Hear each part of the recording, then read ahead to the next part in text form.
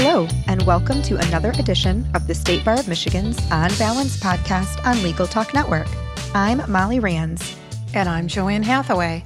We are very pleased to have Nehal A. Patel join us today. Dr. Patel is a sociology professor at the University of Michigan, Dearborn, director of the university's Law and Society and Criminology and Criminal Justice programs, and also a licensed attorney. Dr. Patel, could you share some information about yourself with our listeners, please? Sure. Thanks for having me here today, Joanne and Molly. I want to acknowledge that my first gurus were really my mom and dad. My mom was my first meditation teacher. She often would meditate for 15 minutes in the morning after bathing and also do it at times through the day. So she largely taught me through example. And my dad was my first teacher of Indian philosophy. He had a bookshelf of books on Indian philosophy, which I also generally just called Dharmic thought, to include the thoughts of other Dharmic traditions outside of India and world religion. He was also very interested in that. So I would get a good discussion with him during daily walks. So I was essentially, in the beginning, homeschooled on these topics. And after I went to college, I went to graduate school and did a PhD in sociology, and that was at Northwestern University outside of Chicago, and went to law school at Wisconsin Law School. And it was during that time that I started running across a lot of books about Gandhi's thought that were not on my dad's bookshelf, and wanted to integrate those insights into what I was doing in my formal schooling. And so a lot of what I'm working on now that has to do with implementing aspects of Gandhi's thought into the way we think about law and society was really nurtured during that time when I was sort of reading on my own. And so a lot of Gandhi's sensibilities are embedded in the thought that I'll be talking about today. It's sort of a blend of my early homeschooling with my formal studies at school. Thank you so much for being here with us today, Dr. Patel. Today, I'd like to start by focusing some attention on your article, Why Lawyers Fear Love, Mohandas Gandhi's Significance to the Mindfulness and Law Movement, in which you write about the current mindfulness and law movement, the way Gandhi's thought has contributed to the movement, and the future of the law, the legal profession, and the legal system. Can you tell us first what mindfulness and the mindfulness and law movement are? Sure. We can start with mindfulness, and after we understand that, we can talk about mindfulness in law. Mindfulness is a term that refers to present moment awareness, or in other words, the ability to keep the mind from drifting into the past or drifting into the future. Keeping the mind steady is a skill that can be developed through training in meditation and other contemplative practices. And one of my meditation teachers once told me that the mind can ruminate about what happened in the past, or it can anticipate what will happen in the future. But the body is always in the present. So when you find that you're ruminating about what happened yesterday, somebody said something that was very mean to you, or somebody insulted you, or something like that, your mind can replay it over and over and over again. And sometimes if you're worried or anxious or nervous about something that's going to happen tomorrow, if you have to give a public speech or do something else that might cause some anxiety, then the mind can start replaying and sort of anticipating what problems might come up in the future. But when the mind is put where the body is, it's always in the present moment. And so one of the earliest exercises I did to understand mindfulness was a body scan meditation, where you bring your mind to the sensation that is in your hands or in your feet. In the exercise that I do, I go all the way up the body from your feet all the way to your head. It takes about 20 minutes, and you just feel the sensation that's there in the present moment. And it's a way to keep the mind steady and also keep it where it is, keep it in the moment that you are. And there's a lot of benefits to mindfulness meditation that I talk about in my article, like physical benefits. There have been plenty of studies now, thousands of them, showing the ability to help you with high blood pressure and other kinds of physical ailments. And there's plenty of other studies now that are showing us the mental benefits, the ability to concentrate better, the ability to focus on a task that you're working on, lowering anxiety, lowering stress. And there's also studies that link mindfulness to things that relate to social interaction, like greater compassion and empathy for others. And so that's in a nutshell what mindfulness is. And the mindfulness in law movement is referring to the efforts of many lawyers, judges, and also law scholars to integrate mindfulness into the law and the legal profession. So mindfulness in law refers to the efforts to bring some of the insights that come from mindfulness and some of the benefits that come from meditation into the law, the legal system, and our lives as legal professionals. Dr. Patel, what are some of the ways that promoters of the mindfulness and law movement have tried to integrate the insights that come from mindfulness into the law, legal profession, and the legal system? There's really three ways that I talk about in my article, and I divide them into the three different levels of the individual and society. So the first level is the individual level. In other words, what can it do for an individual lawyer or an individual judge or an individual court clerk, etc. And the second level is the interpersonal level. So that has to do with how the insights of mindfulness practice can affect the way that we enter into relationships with each other, the way that we interact with each other in ways that can bring more positive benefit to the ways that we try to work out problems, for example. And then the third one is the structural level, and that has to do with reforming our institutions, trying to make the organizations and institutions we live in ones that are supportive of many of these positive outcomes that can happen in the way that we interact with each other and also help with our individual well-being. So people in the mindfulness and law movement, law scholars, lawyers, judges, etc., that have tried to integrate the insights have, first of all, done so at the individual level. So I'll talk about that first. There's a lot of law school programs that are popping up around the country now.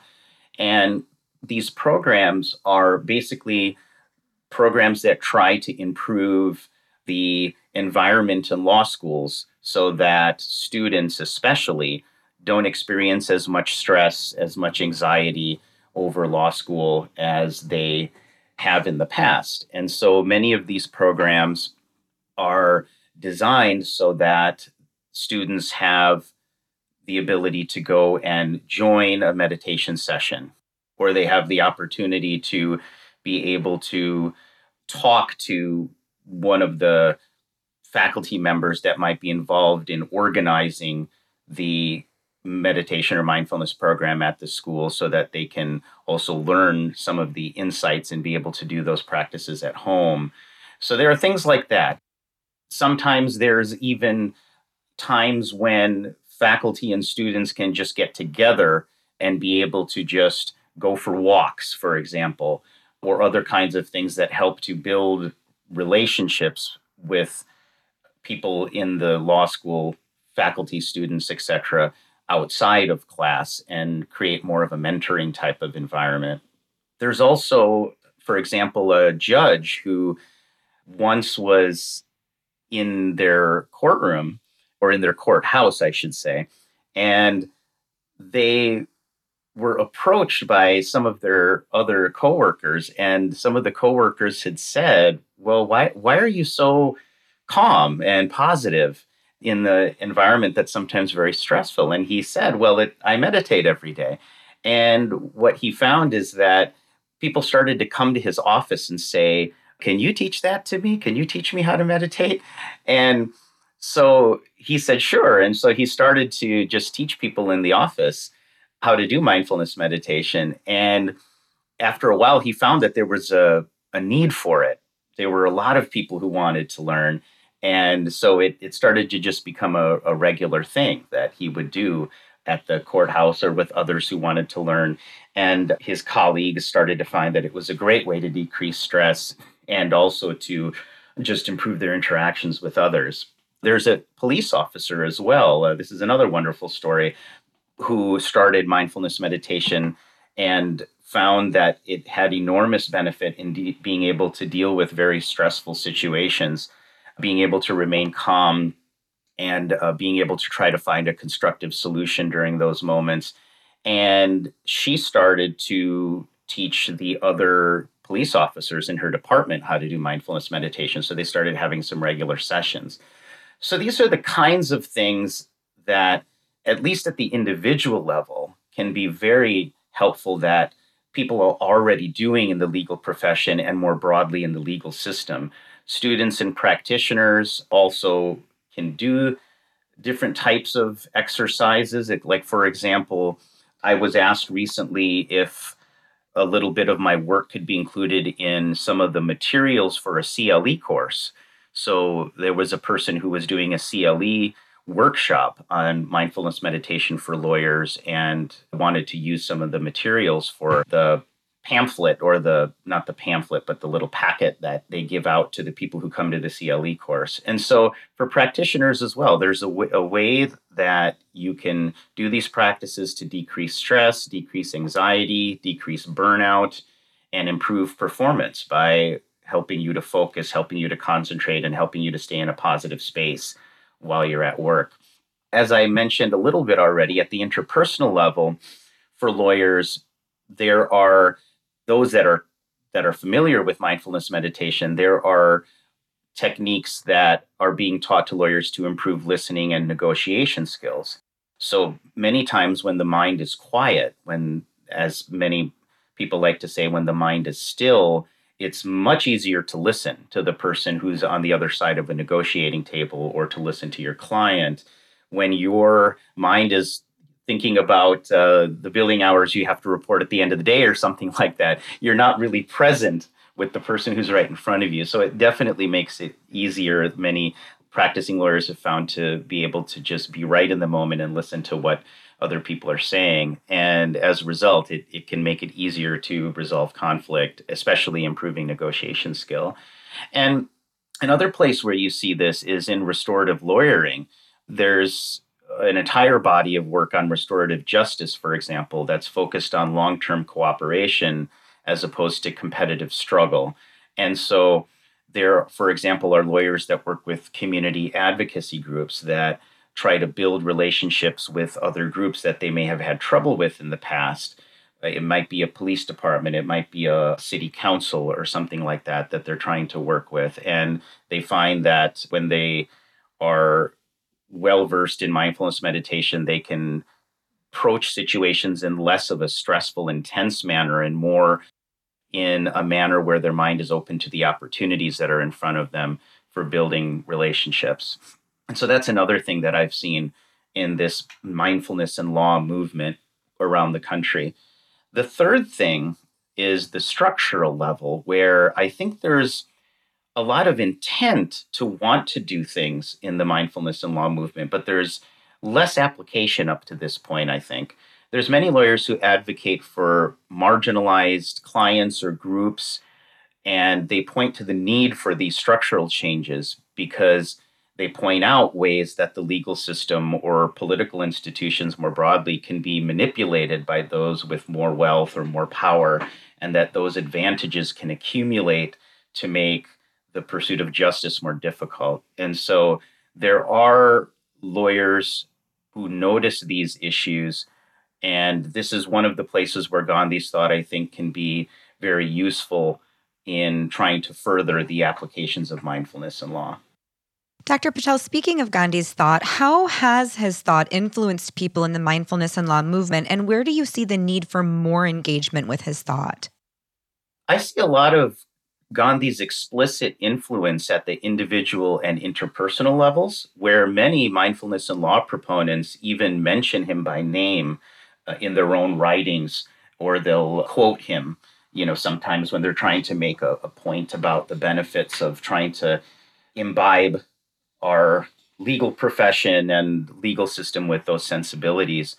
And really, we can go back to that idea of looking at the three different levels of society: the individual level, the interpersonal level, and the structural level, to see ways where Gandhi's influence has already been used and where it could be used more. So we'll start at the individual level. In Gandhi's own life, we can see that he had a principle that was very important to him, and he talks about it over and over again in his writing. And he refers to it as the law of love. And the law of love is this idea that Gandhi had that love is a powerful force. As a matter of fact, to Gandhi, it was the most powerful force in the world. It was more powerful than brute force or acts of violence, etc. That love was really such a force that was so powerful that if people could learn how to tap into it, then they would have access to what he felt was the most powerful force in human life. And the law of love is really related to self-awareness and the ability of self-awareness to lead to self-transformation. And what I mean by that is when Gandhi talked about the law of love, the way to tap into that law of love was to be able to understand the self more deeply. In other words, in meditative practice, mindfulness is really in many ways the first step in being able to have deeper understandings of the self and the other, or the relationship between yourself and other people.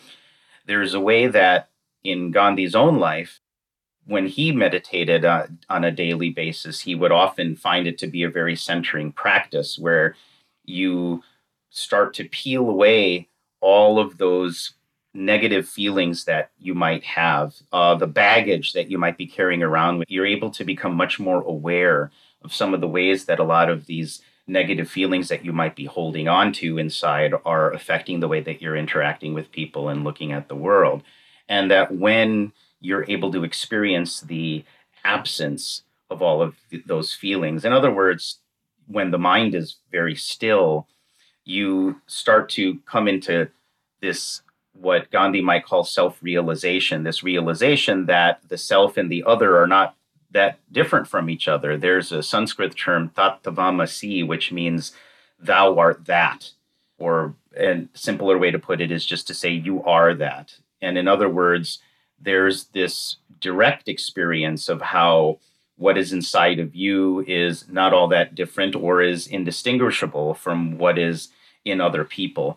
Sometimes you can think of something like the physicist Carl Sagan, who once said something like, we're all made of stardust, like even our bodies are made out of the material that came out of an exploding star. Well, Gandhi has a very similar view of consciousness, or of awareness, that the consciousness inside of us, that which experiences fears and frustrations and angers and joys, is also the same as the consciousness in everybody else. In other words, to put it in a more practical sense, we all experience all of these feelings and emotions, some of them positive and some of them negative. But once a person has a direct experience of this, then the law of love starts to become a modus operandi, right? It becomes a way that a person automatically looks at others and sees themselves in others. And so this was very important to Gandhi, and it was central, really, and very well connected to his own meditation practice.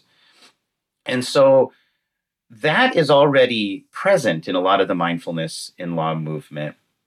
On the interpersonal level, on the second level, we can see a lot of it already happening with the restorative justice movement. One of the consequences of the law of love is that it shifts people's mindset from what some scholars call self-regarding to other-regarding. In other words, instead of approaching others with the preoccupation with oneself, whether something benefits oneself, whether something is in the interests of oneself, we also pay attention to whether something is positive for the other. And there's a wonderful story that Gandhi wrote about in his own memoir. And it's a story about a court case that Gandhi had where he was representing a businessman. And the businessman's name was Dada Abdullah, and the defendant was a man named Taib Sheth. And Gandhi's client, Dada Abdullah, had a strong case in Gandhi's mind, but Gandhi noticed that, as Gandhi put it, litigation would ruin both of them. In other words, the trial was expensive, and also, more importantly to Gandhi, these two people were actually relatives and part of the same community. So there's an imperative not to strain the relationship too much, because it would strain the other family relationships and the other people in the family. So Gandhi, rather than suggesting trial, suggested arbitration to avoid excessive trial fees. And Dada Abdullah, his client, won in arbitration, but Sheth, he realized, or Gandhi realized, would not be able to give payment without avoiding bankruptcy. So Gandhi went the extra step to talk to his client to see if he would be comfortable with Sheth paying in installments. And these are the kinds of things that don't necessarily have to be done by the lawyer of the plaintiff, right? But he achieved great results by thinking about the needs of both parties and healing the relationship, still achieving the wanted results for both his client and as well as the relationship as a whole. So Gandhi really saw this story as a way to use lawyering to advance the law of love. I actually have a quote that I'll share with you right now from his writing. After this case, he wrote, "My joy was boundless. I had learnt the true practice of law. I had learnt to find out the better side of human nature and to enter men's hearts. I realized that the true function of a lawyer was to unite parties riven asunder. The lesson was so indelibly burnt into me that a large part of my time during the 20 years of my practice as a lawyer was occupied in bringing about private compromises of hundreds of cases. I lost nothing thereby, not even money, certainly not my soul." And so this idea that we want to be thinking about law as having, or lawyering as having the potential to heal, was something very important to him. And I think you see that quite a bit in the restorative justice movement, where there's a much bigger focus on self-forgiveness and other things, especially, for example, between a perpetrator of a crime and the victim's family or the victim themselves. If you think about a situation like that, or you think about, for example, a divorcing couple, right? There's a lot of healing to be done there where Gandhi's ideas can be very easily applied. And so you see a lot of that in that area of law. And then finally, the structural level is where I see the need for more engagement with Gandhi's thought, because even though Gandhi practiced law for decades, he also saw a need to try to find other methods of communicating with opposing parties. And in India, for example, under British rule, when he started the nonviolent civil disobedience campaigns, he really described it as creating a dialogue with the state for marginalized or oppressed people. This was a way for people who were not able to have easy dialogue with the state through the court or through the legislature because of for example, a lack of representation, to be able to talk to the state in a way that was peaceful. And this is where I think there's a need for a lot more discussion about Gandhi's thought in relation to law. Thank you so much, Dr. Patel. We are now going to take a short break from our conversation today to thank our sponsors. Welcome back. We're thrilled to be here today with sociology professor and licensed attorney, Dr. Nehal Patel.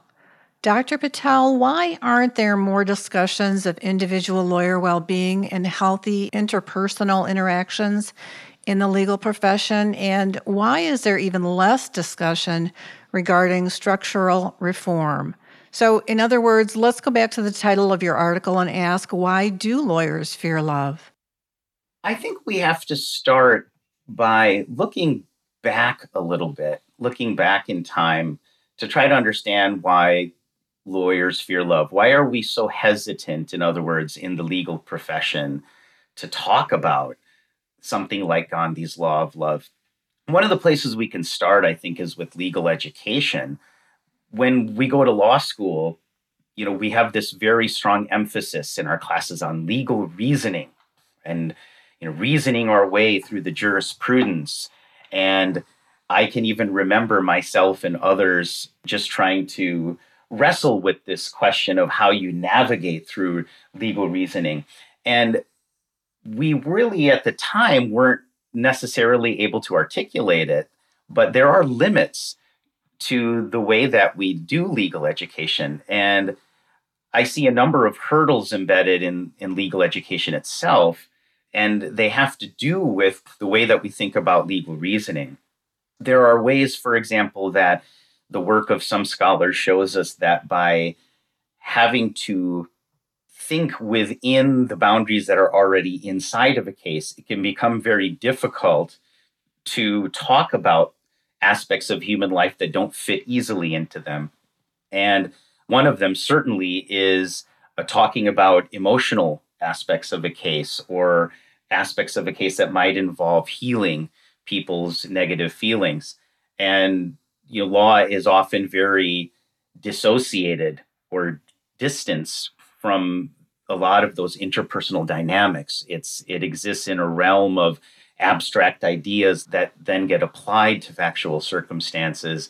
But there are limits to what can be done in our own training, right? And we learn how to think in a certain way that sometimes makes it difficult to do so. There are some philosophers and law scholars who will say that once we start thinking in terms of legal reasoning, we already are unable to imagine certain ways of thinking that might actually be useful to solving a problem. I had a colleague, for example, in law school once say that during law school, he felt like he had to find ways to save his soul. So he was just sort of feeling down and very, very similar to some of the stories I've heard from many other law students. So many classmates and former students of mine who talk about this certain emotional malaise they experience in law school, I think is very palpable. And I think it's something we have to talk about more. I think many of the programs in mindfulness that have been created in law schools are meant to try to deal with that. But legal education, it doesn't have to be the way that it is in that emotional sense. It can be a place that nurtures the qualities that create positive interactions in the world, but we have to be willing to talk about them and look at some of the very positive ways that a lot of the mindfulness and law programs around the country have benefited students. Another thing that I think we have to look at is how legal education is sometimes something that can aid participation in unhealthy systems. So in other words, like other bureaucracies, and this is something Gandhi used to talk about in his writing as well about the legal system, the system is often designed for productivity and efficiency. Getting cases done and being productive means you settle, you get cases settled as much as possible, but there's not really a lot of discussion about human flourishing and well-being. And law school, as it's currently designed, doesn't address those questions either. And so one of the consequences is that when people enter the profession or have been in the profession for a while, they experience that dissociation. They're sort of meant to do one thing at work, and then they sort of attach the rest of themselves to themselves after they leave work and they go back home, right? And that's bound to make students feel a certain sense of lack in their lives or practicing lawyers themselves. And so the inability of our law schools, our education systems to nurture positive qualities, prepare students for life in such a way where they don't think about those things, right? And they're not prioritized. But there are ways that we can shift the environment. And many times that starts with the expectations that lawyers themselves have about their jobs. I have plenty of friends who are lawyers who will tell me about shouting matches that they've had to have with other lawyers in their firms, or a lot of discussion about profit, in a law firm and how they're going to make more money. And it's a very stressful environment, but there are ways that you can see yourselves in the same boat where the experiences aren't so divisive. So some of the lawyers I even talk to, we often talk about how to make those environments much more positive. But nonetheless, cumulatively, those things can be very difficult to deal with, right? The stresses, the anxieties that often come with seeing people at their worst, right? Seeing people under stress, seeing clients sometimes at the lowest points of their life can be extremely difficult. And despite all this, let me say that there are ways to infuse legal education with mindful ways of knowing, and also our profession. Much of the work that people have been doing in mindfulness and law programs help to make these places of transformation. So it's really been commendable, and the efforts of judges and police officers around the country that have tried to integrate mindfulness insights has been positive. But we do need to have, I think, a broader conversation about how the profession needs to look in order for it to be a place where people actually feel like they are supported in their desire for healthy, balanced lives. Dr. Patel, we just have a moment left, but in that moment, I'd like to ask a final question today. Gandhi saw the law of love as a way to transform societies for the better. And I think he also saw law, the legal profession, and the legal system as central in that transformation. Where does the mindfulness and law movement go from here? And what is the place of lawyers in furthering that movement? I have a lot of optimism for mindfulness and law, despite the challenges that I see ahead. I think part of its successful implementation requires us to see that Gandhi's view of the law of love benefits individuals' relationships and societies by summoning every profession to be catalysts of its positive impacts. This is open to people of any background. People of any background can sit and feel the sensation in their hands, or just sit with their breath and do deep belly breathing. There are ways that the breathing exercises associated with mindfulness meditation have a way of turning on the parasympathetic nervous system, which is associated with relaxation. And when we're in a relaxed state, we're able to talk much more easily with each other and have much more productive interactions. And so that is, I think, central to the broader changes that we need, right? I mean, I think in many ways we have to be willing to see the needs that we have in ourselves to be able to have that peace of mind before we interact with each other. To do this in the legal profession, we have to first recognize the centrality of our own well-being, therefore, to what we do for a living. In other words, develop our own practice, have support systems around us to be able to nurture our own well-being. And then as a result, I think the quality of our interactions with others in the system, with others in the profession, with our clients, I think can improve.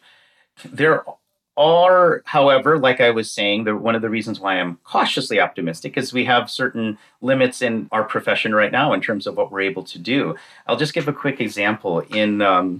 In Tibet, before the Chinese invasion, so this would be in the 40s, prior to the 1950s, when the Tibetan government was not in exile, there were judges in Tibet who did not close a case until both parties were content. So imagine what a difference that could make in cases involving interpersonal dispute if inner and interpersonal harmony was valued more than the robotic sense of efficiency, right? The value of being productive and getting cases closed. From a broader perspective, cases aren't really closed in people's lives if there's still bitterness, if there's still grudges, if there's still negativity, especially when parties have to have continued interaction with each other. That can function as a form of poison looking forward into the future. And I think the legal profession could be a part of reducing that negative long-term impact. And imagine how we would train lawyers differently if we trained them to have the sensibilities that Gandhi was talking about in a way that speaks to the value of our own work. We could think of ourselves as being counselors. We already talk about lawyers as being counselors, right? We refer to people as counselor X or counselor Y. And that aspect of the job could include not only our own well-being, but that sense that we have the ability to alter the environments around us as well. Rather than meeting lawyers when they're already in crisis, the profession itself can be a place of health and healing in Gandhi's view if we infuse the sensibility that Gandhi, the counselor, in both senses of the term, already seem to have.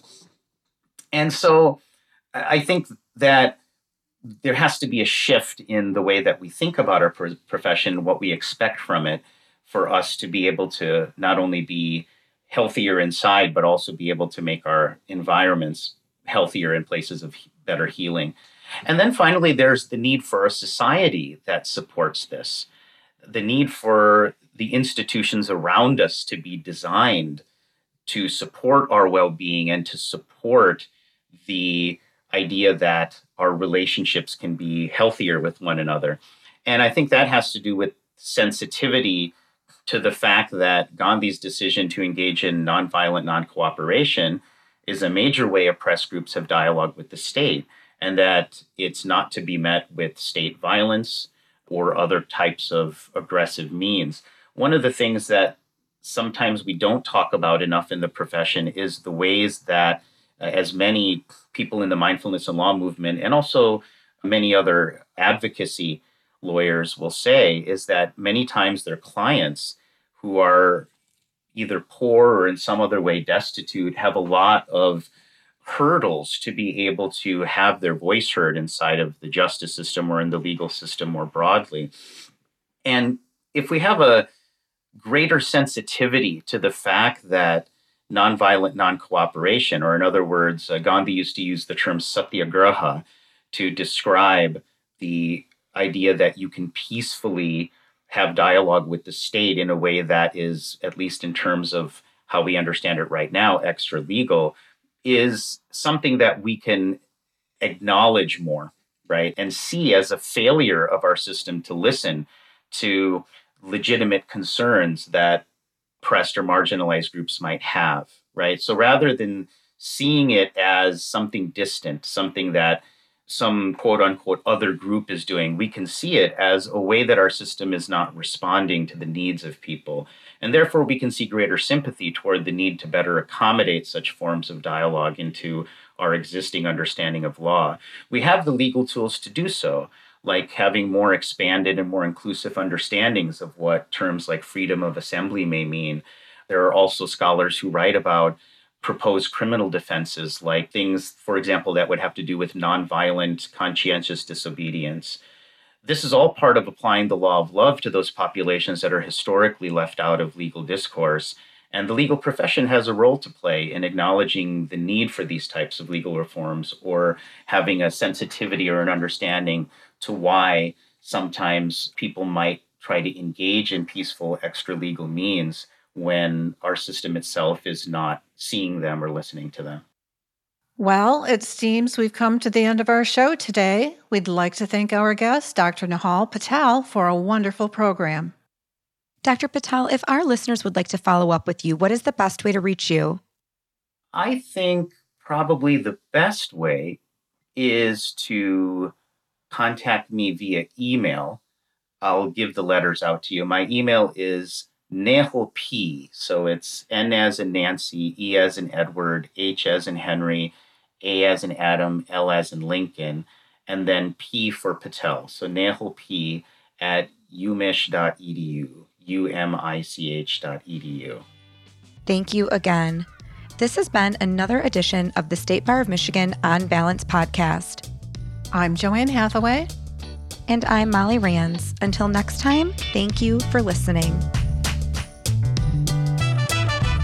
Thank you for listening to the State Bar of Michigan On Balance podcast, brought to you by the State Bar of Michigan and produced by the broadcast professionals at Legal Talk Network. If you'd like more information about today's show, please visit LegalTalkNetwork.com. Subscribe via Apple Podcasts and RSS. Find the State Bar of Michigan and Legal Talk Network on Twitter, Facebook, and LinkedIn. Or download Legal Talk Network's free app in Google Play and iTunes. The views expressed by the participants of this program are their own and do not represent the views of, nor are they endorsed by Legal Talk Network or the State Bar of Michigan, or their respective officers, directors, employees, agents, representatives, shareholders, and subsidiaries. None of the content should be considered legal advice. As always, consult a lawyer.